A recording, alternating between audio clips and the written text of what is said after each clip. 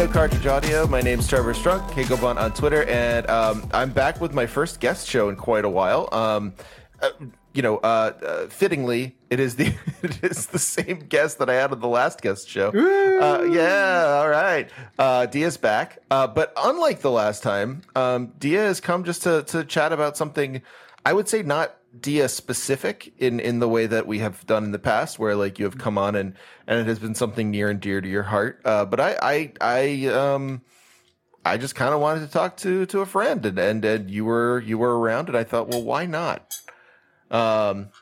So Trevor, tell me about Hades. Yeah. Well, first tell me how things are going. How are you? How are you, Dia? How's things going? Things are good. Wonderful. I'm in the middle of reviewing on a tight deadline for embargo, so that's always fun. But I'm glad to help you procrastinate. It's important because today's been such a hectic day. I needed to do something that was going to jazz me up, but also get me out of my bullshit so that I could go right from this straight into thinking about how to write about games. Right. Yeah, no, I'm there with you. I feel like unless you have to, unless you've been in the situation where you have to write a lot of stuff very quickly, you can't possibly understand how good it feels to procrastinate and how important it can be. Yeah.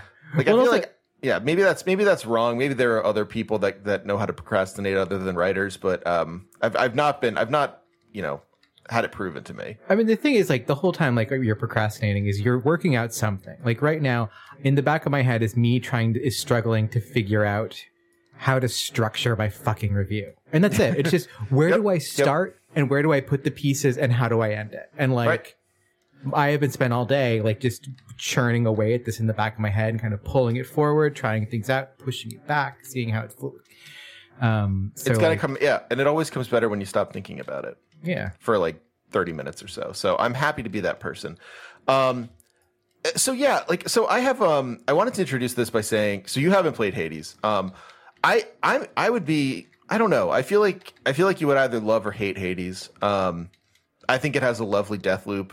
I know that's something that you have a series of very specific positions on, whether or not a game has a good death loop.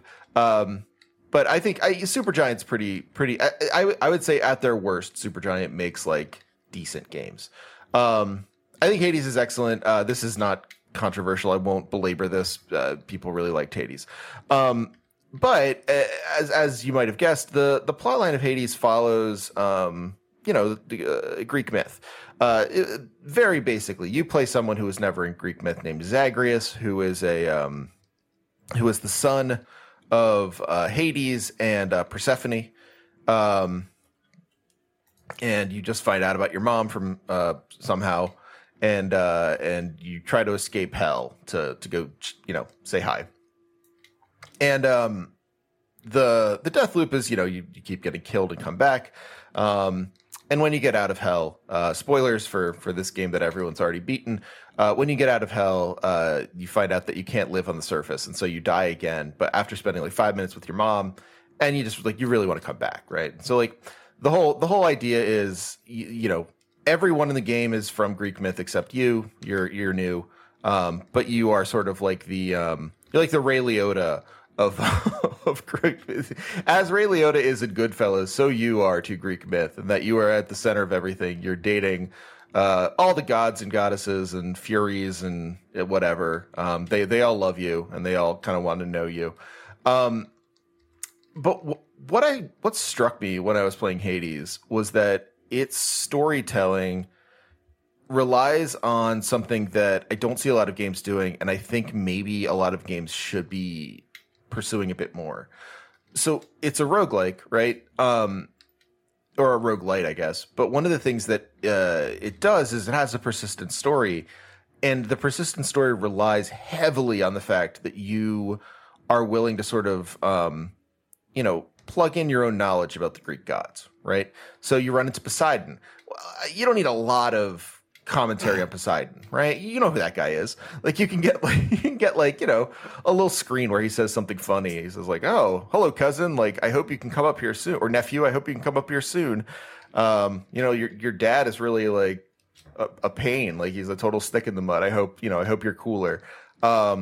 and you're just like, oh, that Poseidon. I know that he is brother to Hades, and like they fought the Titans. Or you say like, oh, that Poseidon, I know he's related somehow to my dad Hades. Like you don't have to know everything, but effectively, like the game knows that you know something, right? It knows that you know something about Greek myth, and as a result, it can throw this stuff out there for you, and you can have kind of, for lack of a better word, lore without lore. And so I was thinking about how efficient that is, right? And how that's a different way of storytelling than, say, something like Dark Souls, where you get lore kind of via item description and stuff like that. Or, I mean, especially different than something like an Elder Scrolls game or a Final Fantasy game, where you get lore by way of extremely extended plot descriptions, right? Yeah. And so I was wondering, because obviously it's cool that Hades did that, right? Like, I think that's neat. But I don't know how replicable that is. So, like, I wonder, I guess my question is, what do you think the future of, like, storytelling and lore in games is? Because if anything, Hades made me realize, like, I really like the way they did this because it's different than what I'm used to. And what I'm used to maybe is getting a little oppressive. Yeah. Like, I mean, it's interesting because I'm thinking about like your last podcast about the near. Oh yeah. Near reincarnation. Reincarnation. Yeah. I was like, not replicant. What is it? No, it's not. It's not one of the near games people tell you to play. It's one of the near games they tell you not to play. But like similar thinking about like like Yoko Taro like to dole out stories within weapons. Each one of the weapons in all the near games has a story that unfolds. And it's really funny because like the motherfucker put gotchas inside his game. Like, yes, 100%. I mean, no, yeah, he was waiting. I mean, if you play Sino Alice, which, as I said in that podcast, don't. It's not particularly good. But if you play Sino Alice, it's basically like someone said to Yoko Taro, hey, we have this method by which you could just like do that one thing you did in Nier that we know you loved, and it could be the whole game. Like, don't worry. The other and we plot, can all make lots of money off of it. Yeah, just phone in the rest of it and just write these weapon stories. And Yoko Taro says, okay. But yeah, you're totally right. Like there are gotcha elements in Nier, in the mainline Nier games, but of course they're not monetary. You're grinding for them in a certain way. It's like, so it's like that really interests me that like more people haven't gravitated towards that model. In terms of storytelling, because one, it's instant monetization. Yeah. Like you want to get the next thing. Okay. You can either grind a whole bunch to get the story, or you can give us, $9.95 right now. We'll just jazz you right up, fill you up with story. And they know exactly the price point. They're like the new JC Penney. Like they can absolutely tell what you're going to pay and when you're going to pay it. Yeah, and like like what we can be all like like high minded as we want about games or art and blah blah blah blah. But at the end of the day, is this going to make money for these companies that make these games? Right. Is like what's going to dictate the shape of game narrative going forward. So I'm really surprised that like more things aren't like grabbing onto this and using that as the model going forward for storytelling. But that being said, I feel like I'm waiting for the backlash to the like Marvelification of everything. Yeah. And so I am waiting for these weird, singular, very focused narratives to kind of come back. And like the Hades one sounds interesting to me because it sounds like it's a more complicated narrative to do the Deathloop thing with as a progressive narrative. Whereas like Dark Souls, it's very easy. Like Dark Souls, people get all fucked up about it, but no, the story for Dark Souls is stupid easy. Yeah. Well, the reason people get weird about the story for Dark Souls is because like all of the terms you're given at the beginning of Dark Souls fake you out into thinking it's complex, right? like Chosen Undead, Lord of Cinder, like, et cetera, et cetera. It's like, okay, wait, am I the Chosen Undead? Am I some sort of other kind of undead? Am I the like, no, it's always the same. Like you're sort of a dead guy who's sort of a lowly guy who can become, stronger and maybe link the fire or not link the fire. Every game's that way. Even Demon Souls, which is not about linking fires. Yeah. Like it's like this story there is like, it's like, you either are or aren't the chosen undead, and you either do or don't link the fire. Like that's it. I love the games and I love the stories, but you're right. They're not great because they're like hyper complex and make you like, look up, reference in a book or something like that. You can get them immediately. Yeah, but it does, even like it does kind of obfuscate, like, you get Oscar shows up and like, tells you his little magic speech that like, he's like, oh, we have this saying in my home. And it's like, dude, that's not a saying. That's like a fucking psalm you just read. Also, you got that memorized, bro?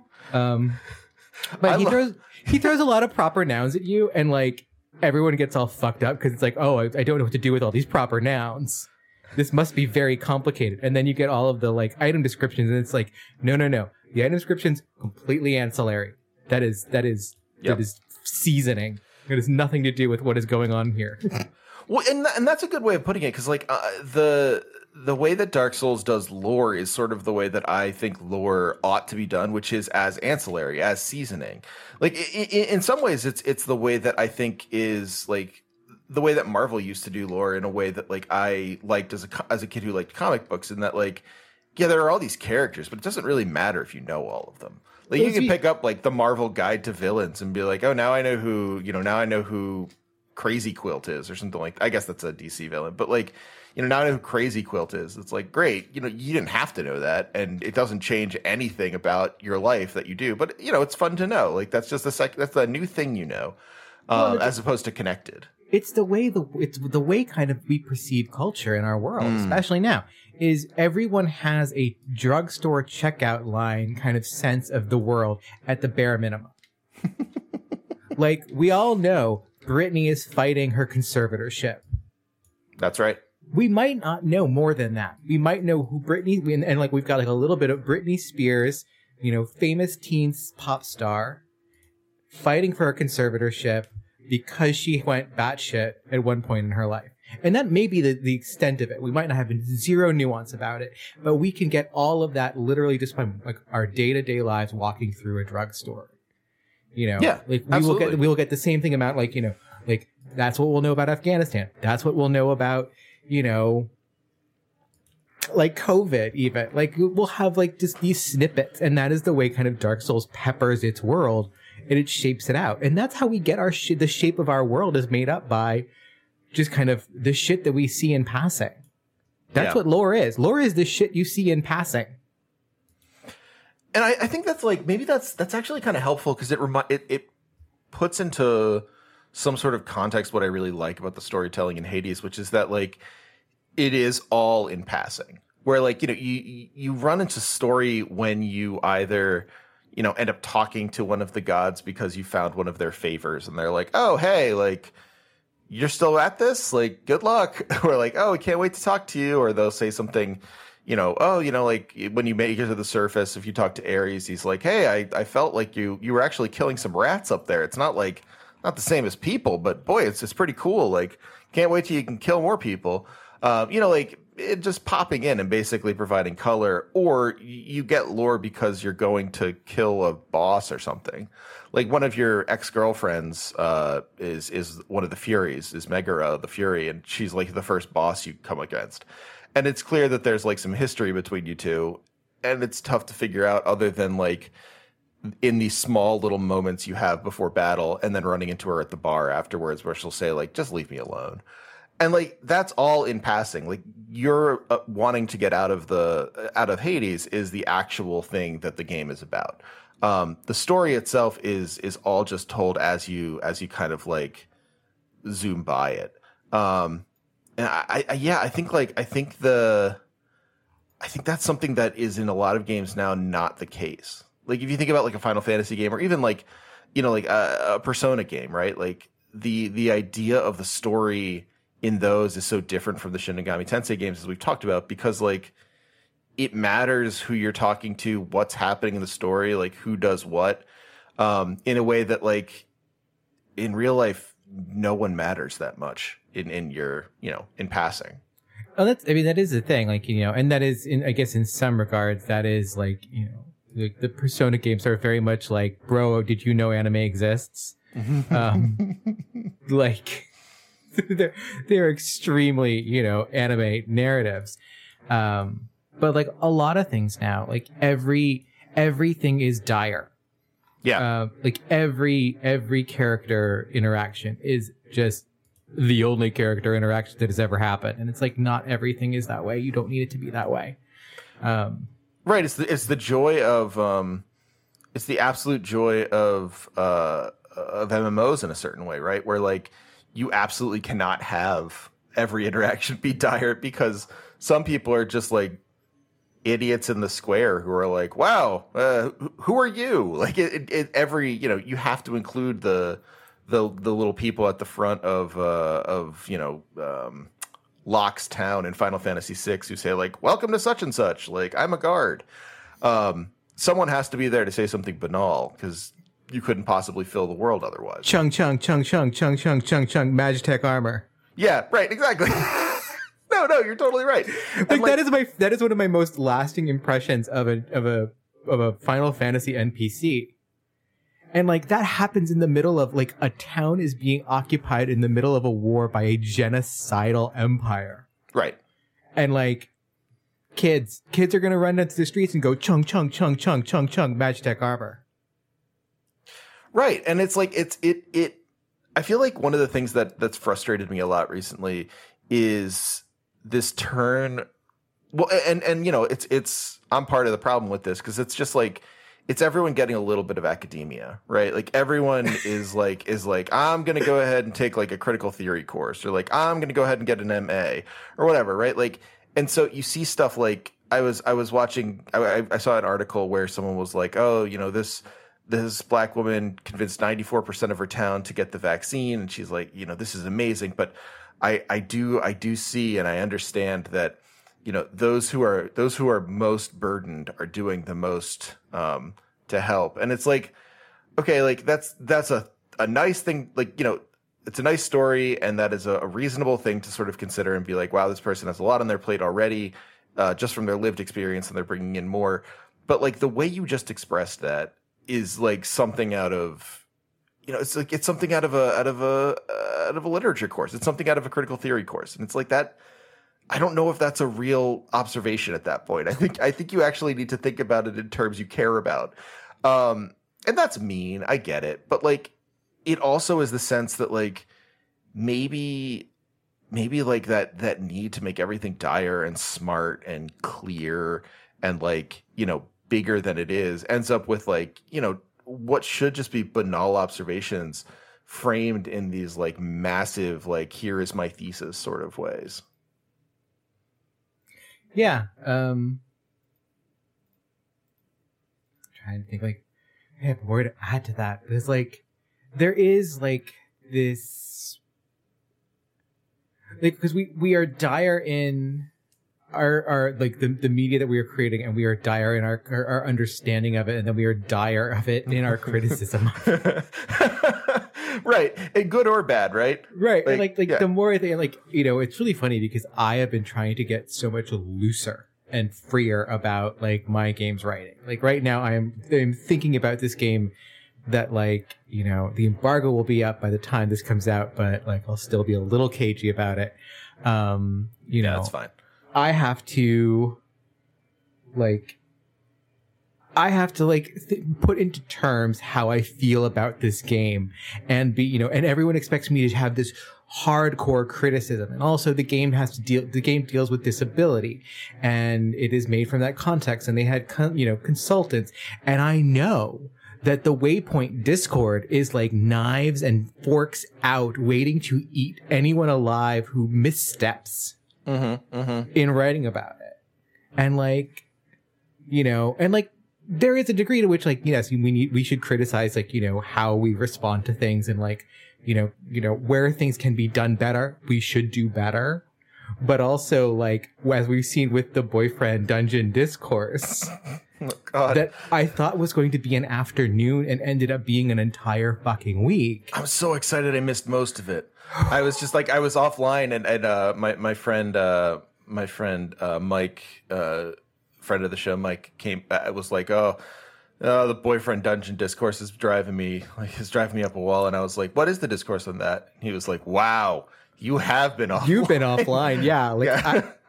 like, it was really weird because, like, I was like, I noticed your absence, and I'm like, thank God Trevor's not missing all this. But also, how dare you not be in the trenches with us on this one, Trevor? I'm. You know what? If I had to miss one game's controversy, I'm glad it's that one. Yeah, no, it was bad. Like, well, I mean, we were sending threats and, like, like hateful hate shit, like, to one of the voice actors of a character because the character was like a problematic character. And like, I think which what? Yeah, it's, I did see your critique of it. Like, why didn't we have this discourse about, like, Persona 5? Yeah, Persona 5. Like, there are lots of problematic characters. Why are we now? And like, it feels to me on some level that, one of the things that was really, and I think we've talked about this before, but one of the things that was really formative for me when I was doing, I think it was when I was doing my MA, but it might have been my PhD. It was just formative for me as a person, was when I was like, okay, like, why am I doing this? Like, why am I doing this instead of anything else? Because like, I think like in the humanities, your like knee-jerk reaction is to say, like, we're just as good as the sciences. Like, don't ever suggest otherwise.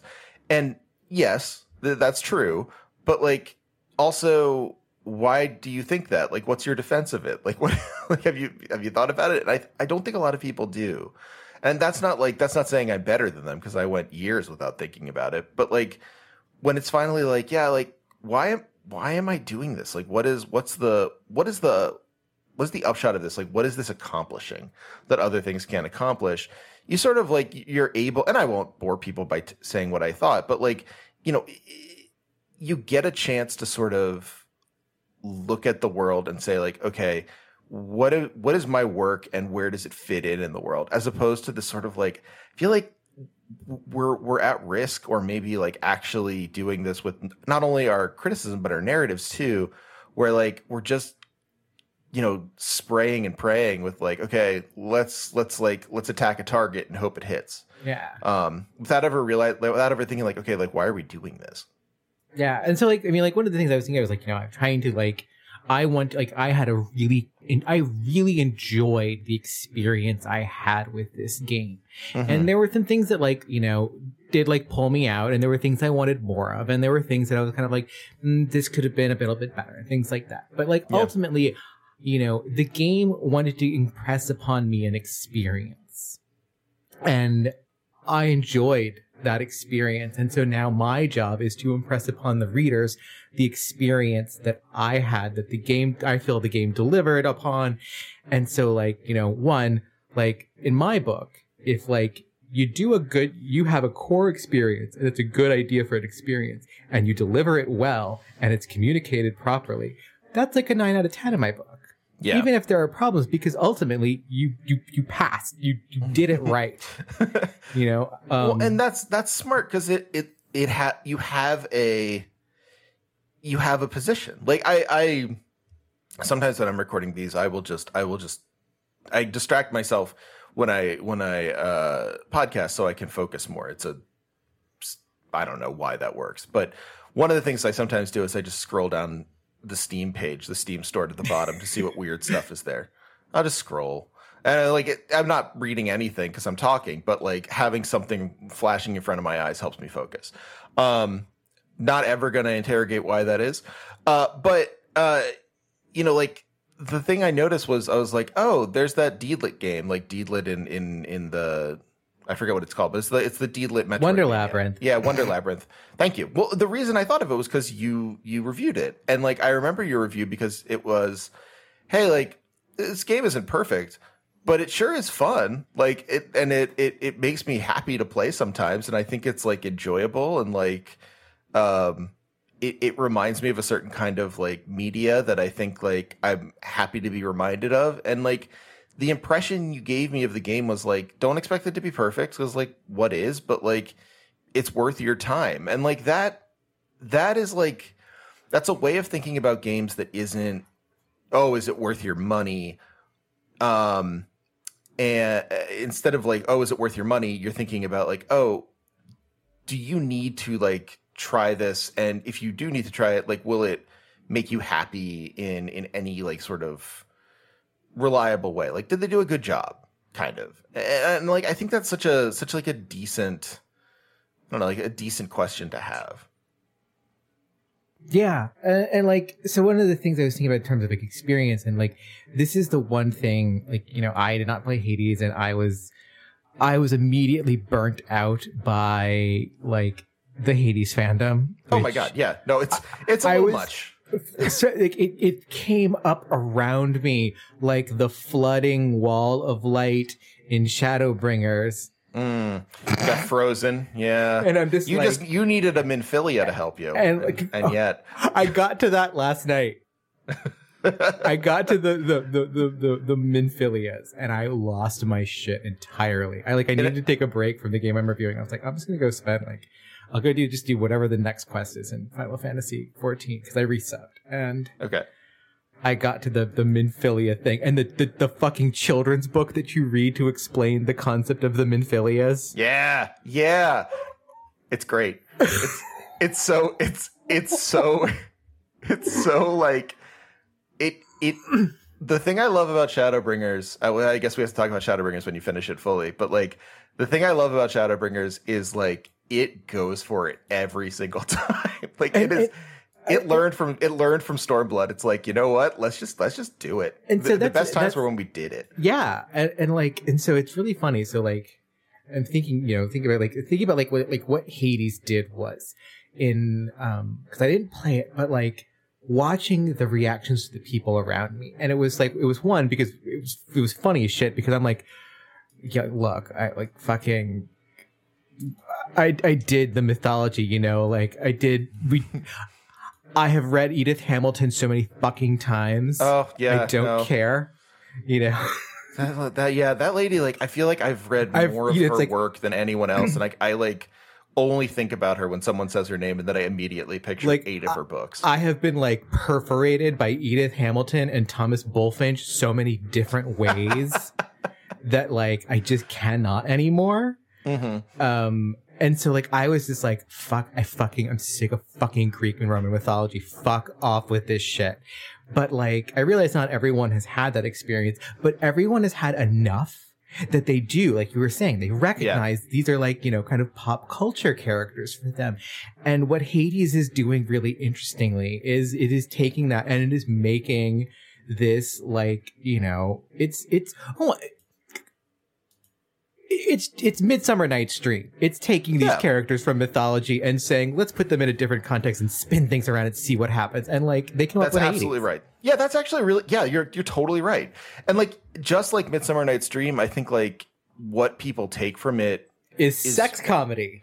Yes. Okay. Okay. Well, you sort of cut to the core, because I was going to say what people take from it is what it tells us more about them than what it does about us. And like thinking about like, oh, what does Bottom take from this? It's sort of but you're right. It's sex comedy. It's always sex comedy. What does Bottom take from this? Well, you know, he has the head of an ass. But you know, like he, I think like, yeah, Hades, I was turned off by it initially because like, I just didn't have the energy to get into another roguelite. And I know how much I play these games. Like I know how much time I put into them, because I get kind of interested in, you know, mastering the thing and getting through the main story. And it takes me about 30 to 40 hours. And then I'll get really interested in, you know, figuring out how to get better at it. But like, also, yeah, like I saw people being like, yeah, you know, you play as this guy and like, he sure likes to have sex with every single person in Hades. And I was like, oh, okay. But like, what's funny about it, what I liked about that, where everyone was like, yeah, I swear to God, I heard the phrase disaster bisexual 800,000 times about Zagreus. They're like, yeah, he's a disaster. Like, that's just how people like to talk about him. It is not ever, I mean, as far as I've gotten at this point, it's not ever explicitly said that these are your romantic partners. It's very much implied.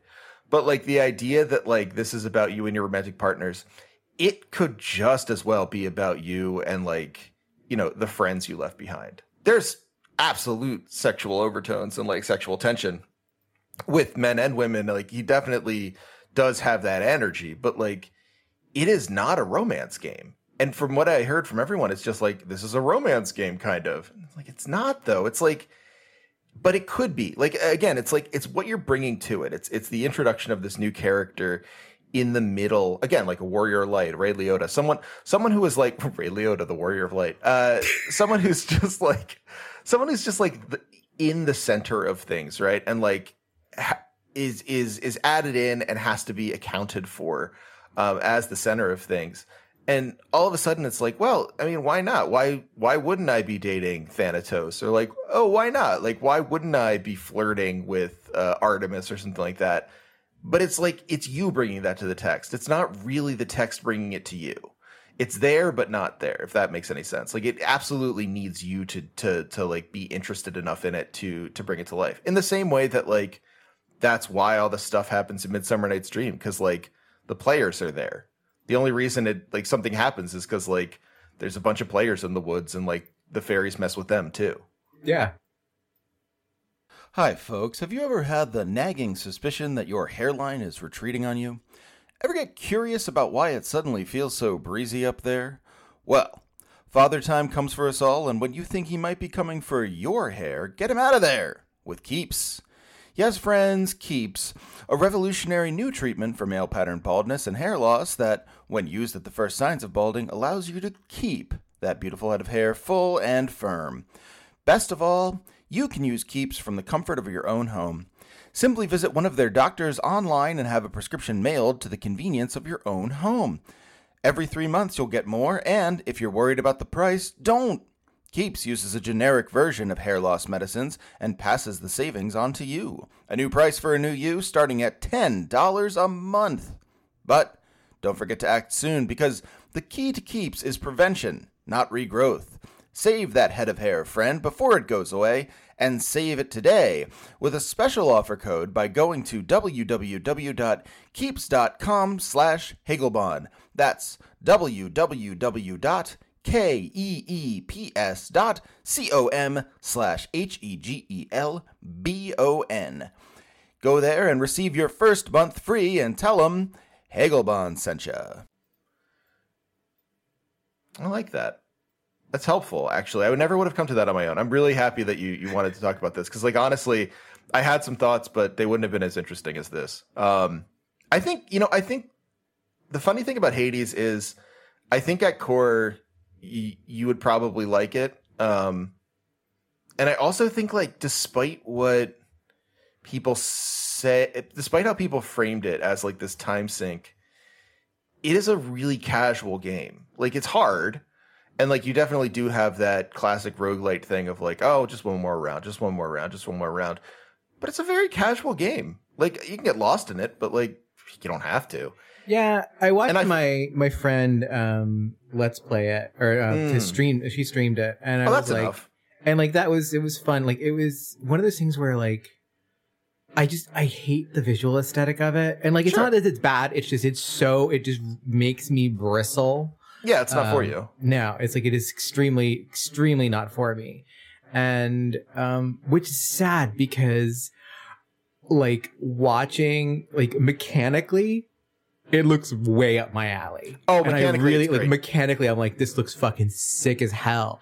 And I'm just like, I cannot look at this game. I guess, like, you know what I find so I'm reminding, I won't throw the person who said this under the bus. Not that I disagree with them, but I don't want to put an opinion of theirs out there without them being here. But I was talking to a friend at one point, and it was someone in games, and we were talking about, remember that game Gris that came out? It was Gree. Gree. I never played it, but Did you? Was it any?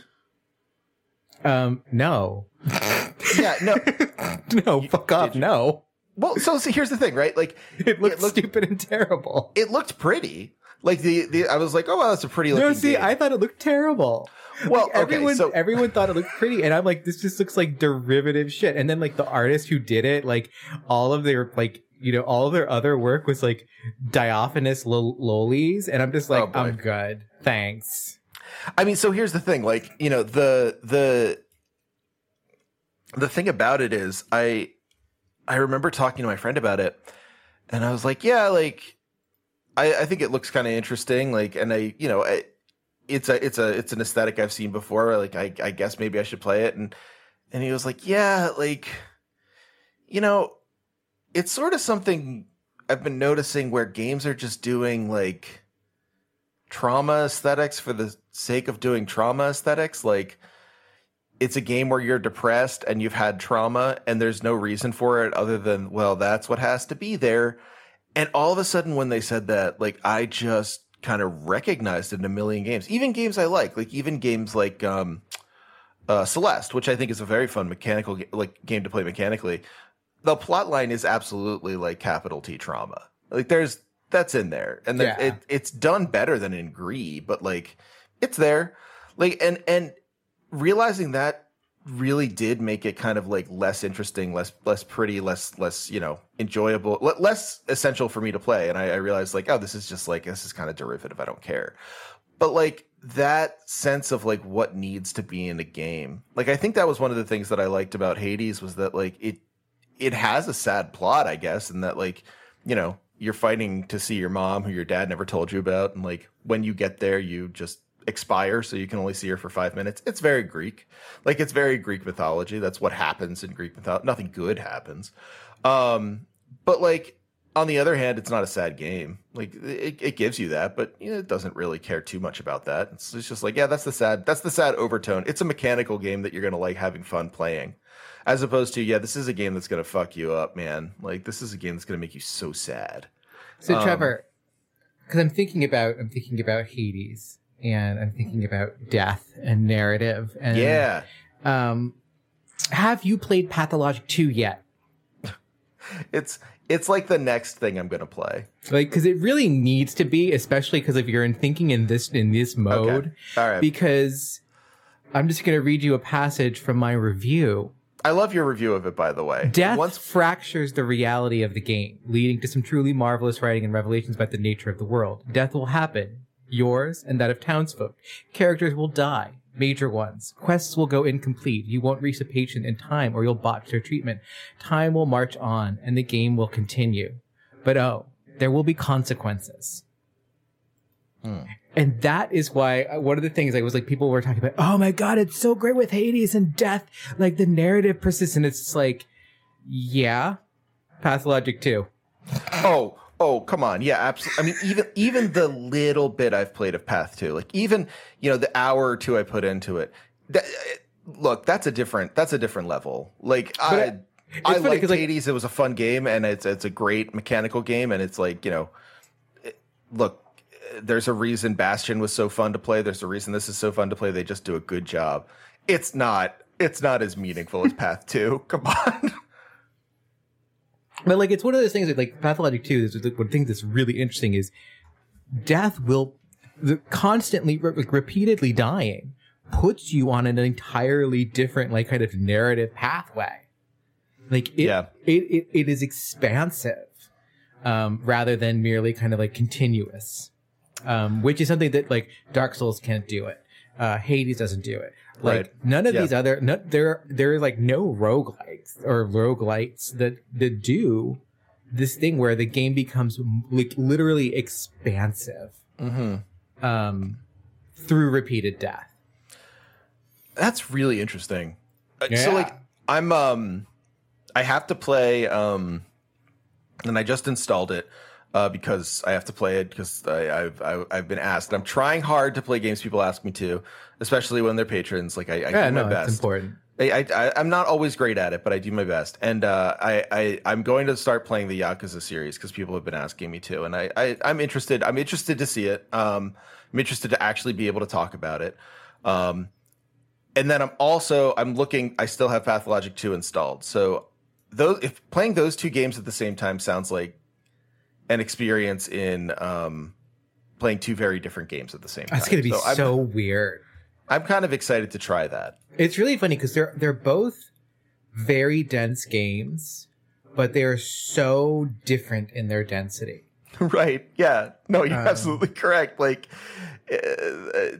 Pathologic 2 is dense in the way that, like, to understand the world around you, it's a sort of, as I recall it, it's just like, it's so intimidating to be like, how do I even navigate this? This is... And it's interesting because they're all games about loss too. Mm-hmm. Like, there is not a single Yakuza game that is not about loss. It's some like its deepest level and even its most surface level. But their deepest level, the Yakuza franchise is a series about loss, and Pathologic 2 is 100% about loss. Yeah.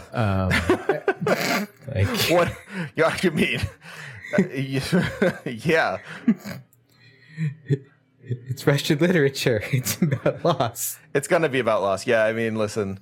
Oh man. Okay, now I'm really excited about this. You know what? Are you starting from Yakuza 0 or are you starting from Yakuza 1? I didn't know what I was gonna do, and then everyone just basically not everyone. People had different opinions, but I would say the more people I talked to said Yakuza 0. So I'm going to start from Yakuza 0. Okay, and you're going to do the Kiwami ones, not the original Yakuzas, I'm assuming. Yeah, I don't see a problem with that necessarily. No, I'm definitely like coming at it as a casual in a lot of ways. Yeah. I think if I was trying to be like, you know, extremely hardcore about it, I'd probably do the originals. But I've only heard good things about the Kiwamis. Yeah, like that's the thing is like I think if you're starting with 0, it makes sense to go to then follow through with the Kiwamis. Mm-hmm. If you were going to do the original Yakuza games, then I think you have to do release order. So why is that? I think because then you're doing a different thing entirely. Like there are two ways in which you can approach Yakuza, and that is looking at Yakuza now as kind of a almost a new franchise. You know, like it is like kind of like a you know, like there is like the kind of the Yakuza superset, and underneath that you've got the originals, like, you know, and then you've got the Kiwamis, and you have 0 and Kiwamis. And then you got, you know, the Judgment games. Right. And like each one is a different rail. And you kind of have to just pick a rail that you're going to be on and then follow that. And I think 0 is like they were starting a new branch when they were, you know, when they made 0. It's not part of the original timeline in my mind. So basically, yeah, I see what you mean. Can I ask you, like, having seen both, do you feel like the Kiwami games are mostly true to the originals, or are they? I mean, they could be different and also true. Like, I'm not trying to ask if they're like identical, but do they like, are they respectful or like original to, or I don't know. Like totally. Like it is more.